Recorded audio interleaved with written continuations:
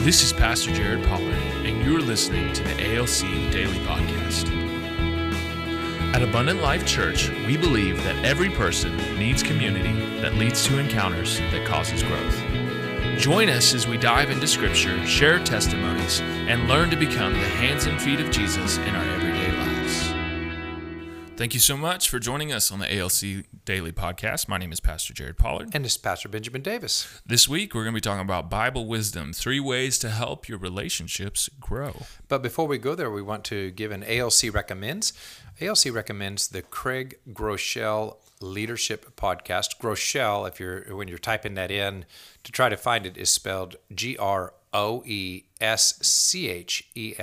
Craig Groeschel Leadership Podcast.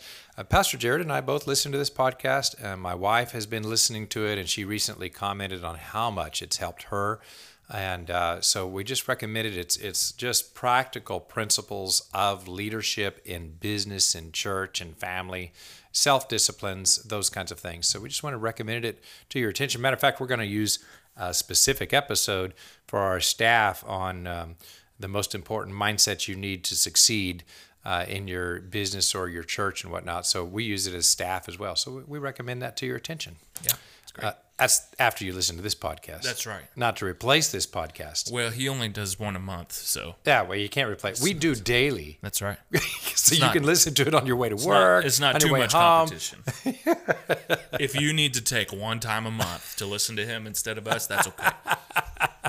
But there's a whole bunch of them if you want to go back and listen, right? Absolutely. Okay, so 3 ways to help your relationships grow. And we're pulling Bible wisdom from the Proverbs, and that's going to be our focus for a little while.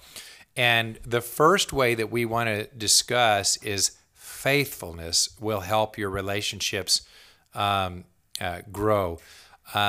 And before we get launched on the verse, can you name something that you look at from the point of view that just says, you know what, if I'll just stay with this, I'll eventually get better at it? Mm-hmm. You ever thought, let me tell you one thing that has not been that, it's golf.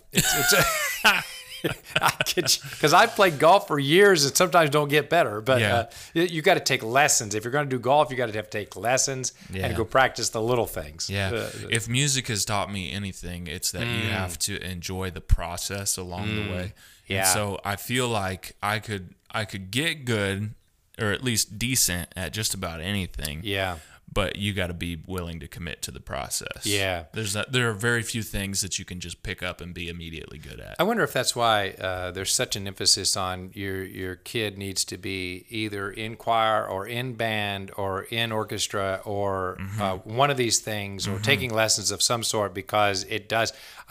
For me, that was the trumpet and everything related. And when I used it for worship, what I learned was that all of that training was still there, but if you're going to do this, you either got to do it consistently or don't do it. Yeah, it's one of those deals because there are muscles being strengthened and whatnot. That's right. So there's a lot of those areas. Well, honestly, that works in relationships as well. Is faithfulness. The first Bible wisdom is that faithfulness is going to help your relationships grow almost more than anything else you do. It's just clockwork. Faithful. What's an illustration of faithfulness in marriage? I mean, I know the adultery thing, and that's what the scripture is going to talk about. We'll get there in a second. But what just faithfulness? Yeah, I think it comes down to if you can do a lot of little things well, you will avoid big problems. And so I think even of one of the things I try to do, I try not to let my wife be the one that puts gas in her car. I try to do that for her. Now, it's not that she never puts gas in her car. It's just that if I'm in her car... You seize the opportunity. Yeah, if I'm in her car and I see that the gas is low, we're going to put gas in the car. Yeah.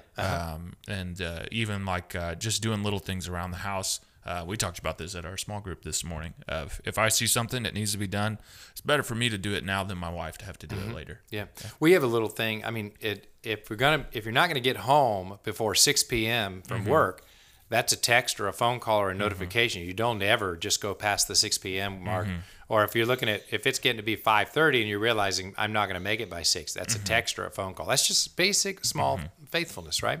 Well, Solomon's going to get into this, but Solomon is more specifically in Proverbs chapter 5 going into an extremely long diatribe about two things. Number one is stay away from that kind of gal. And what he's speaking of is avoid adultery like you avoid hell. I mean, that's That's true. Avoid it like the pit. You know what I'm true. saying? And then he says, and on the positive side, he says in Proverbs chapter 5, verses 15 and 18, drink water from your own cistern, flowing water from your own well. Let your fountain be blessed and rejoice in the wife of your youth. Notice the analogy that he's giving.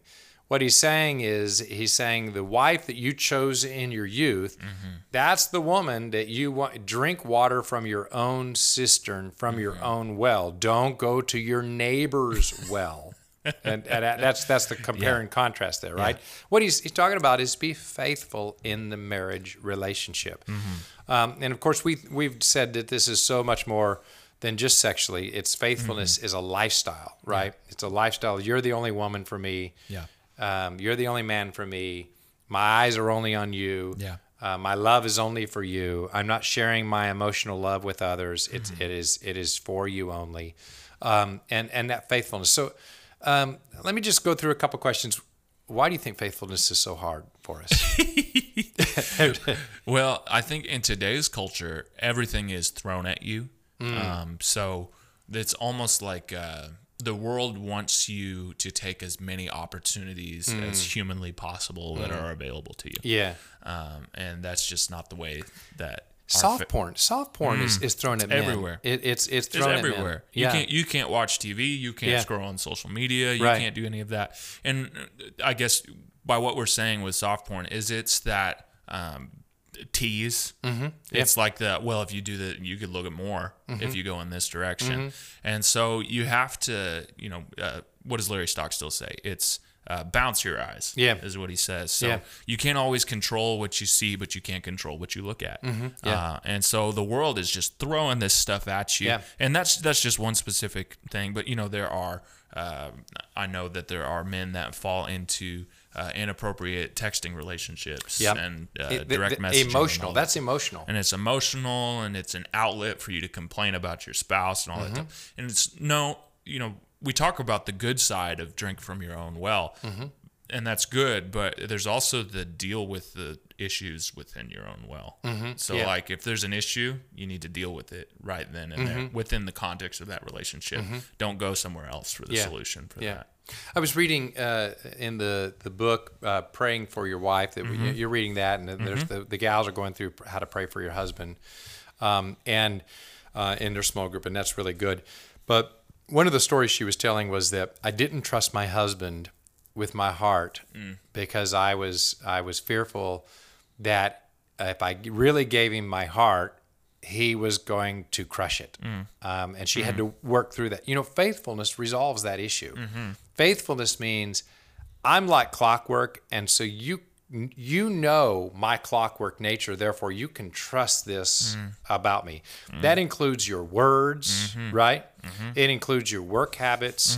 If faithfulness just means, you know what? I've watched you. You are like clockwork, and therefore I can predict you. And that's really good for relationships. And I want to say that again. In a relationship that you want to grow, like a marriage relationship or children, family, work, any of these relationships, clockwork that makes you predictable, that's a good thing. Now, if you want to be unpredictable, go out on the ski slope and try something, or go skydiving. I mean, some of those areas, but in these relationships, you want to be like clockwork so that they can predict you, and that builds trust. So I think the reason that it's hard to be faithful is because there are so many distractions readily available. And so the Lord, just like in our relationship with the Lord, in our relationship with our spouse, we're being called to stay with one mind, one focus. Right. So just to close this podcast, I encourage you to ask 3 questions about, who are you being faithful to. Another way of saying that is, who are you like clockwork to? Wife, husband, children, grandchildren, work, business, and can people predict you? That's how you can tell whether you're being faithful to them or not. Who are you being unfaithful to? Now, that obviously there's the sexual component, the emotional texting component, all of that, maybe the pornography component, but there's also just you don't follow through with what you said you were going to do. Who are you being unfaithful to? Yeah. And maybe you need to change in that area. And then the last question is, do you want to grow? And if you do, if you want to help your relationships grow, or a specific relationship grow, work on your faithfulness. Thank you for joining us today. At Abundant Life Church, we believe that through community in small groups and encounters with Jesus, you will have growth. Visit abundant.us to learn more about ALC and how to join a small group. On Sundays, you can join us at 8:30 a.m. for our time prayer meeting and our services at 9:30 a.m. and 11 a.m.